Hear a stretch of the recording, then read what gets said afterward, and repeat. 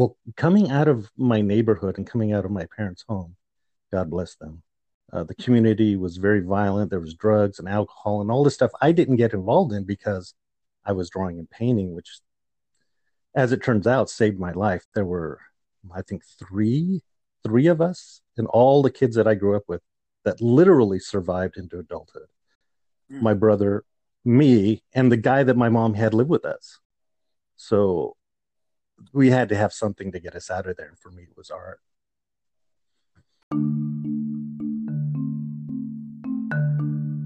Hello, everyone. My name is Lupe Carlos IV, and welcome to my podcast wherein I talk to interesting people about things I'm interested in, go way too deep into random topics, and generally do my best to avoid making TikToks while I'm injured in quarantine.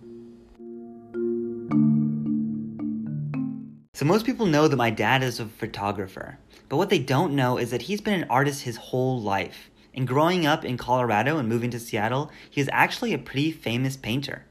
I've heard bits and pieces of his art life story, and they've all been so interesting that I wanted to hear more, but I never really just sat down and had the time to say, tell them to me.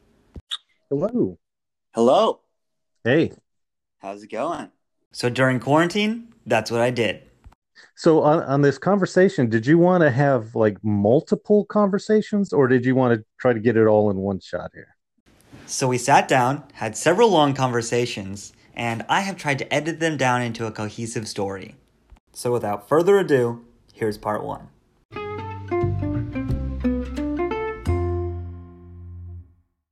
I had decided early on that I was going to be a painter. When did you decide that? Well, when I was little, really little, my mom would she had a sweet side, but you never saw it. And she did have a sweet side. Yes, yes. Just let's just put that out there. Mm-hmm. Yeah, every person you brought in was definitely immediately family. Yeah, oh yeah. Yeah. I think one of our friends at 16, his mom was actually killed in an auto accident and Mm.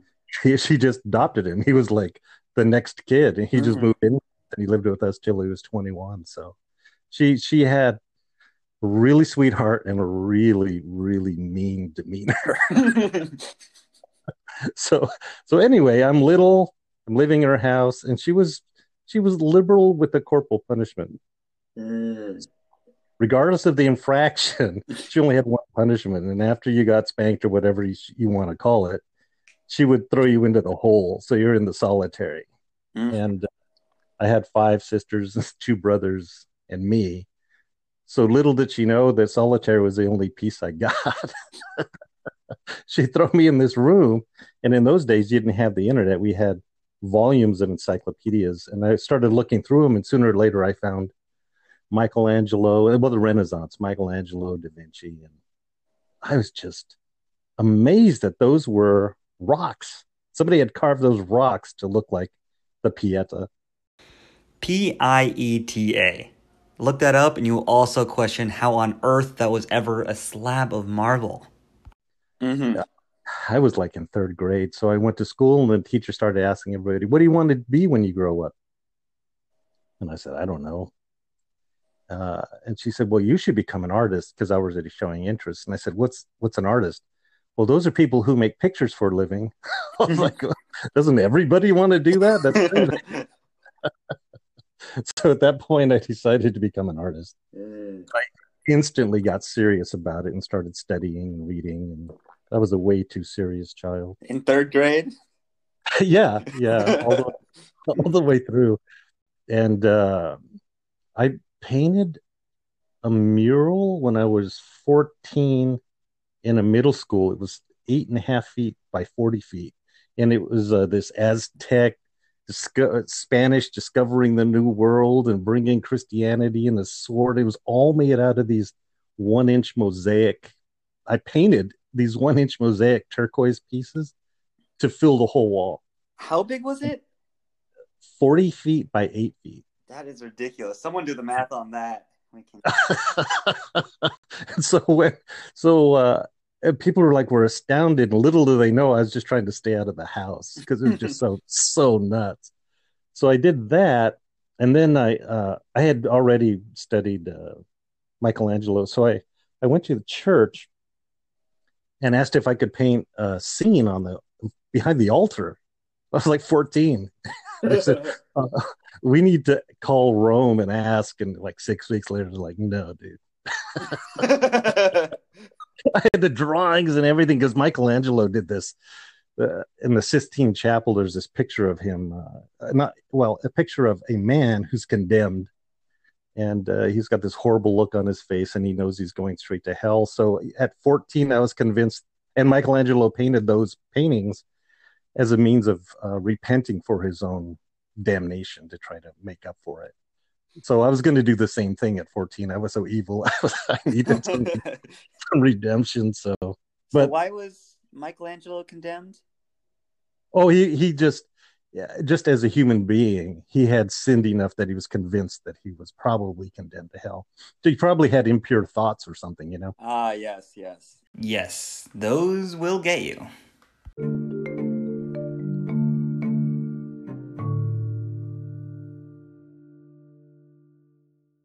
My dad spent his high school years learning as much as he possibly could, painting as much as he possibly could, and generally just trying to get his name out there. In fact, he actually had about 5 different TV interviews during that time.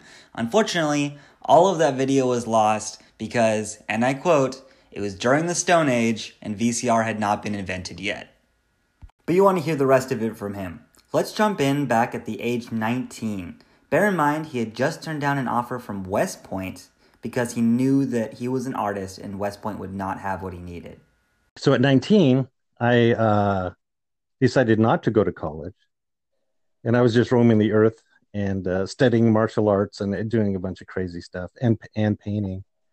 Oh, and doing gymnastics, for which he ended up being ranked 4th in the nation on the rings and almost making the national team. And a friend of the family knew an artist named John Flores, and they said he was pretty famous. He's in the top 10 most famous artists in Colorado at the time. And you should go talk to him, see if he'll teach you to paint. And I went and talked to him, and he said, "I'll never teach you to paint. If I teach you to paint, you're going to take food off my table," which was not the answer I wanted. So then I went to the library and found the most famous artist in Colorado. His name is Ramon Kelly. Do yourself a favor and give that name, Ramon Kelly, a quick search because, wow. It was about Christmas time. I packed up all of my portfolio of high school art all the way to 19. And I went unannounced and knocked on his door like on a Friday night, and he was having a Christmas party.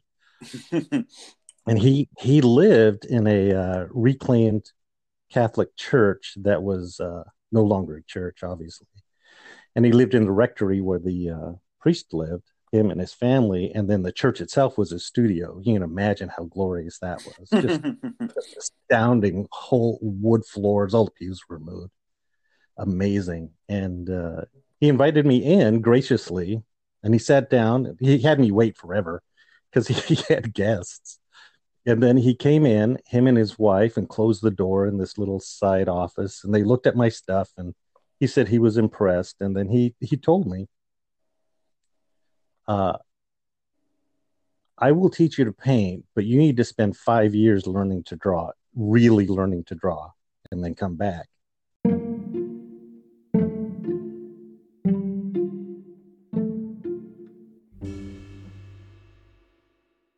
And he actually did it. After 5 years of working his ass off, he went back. But that's for part 2. As always, thank you so much for listening. I have a total blast making these. If you have any questions or want to hear more about anything that we talked about in this episode, please reach out. That would totally make my day. Thanks so much.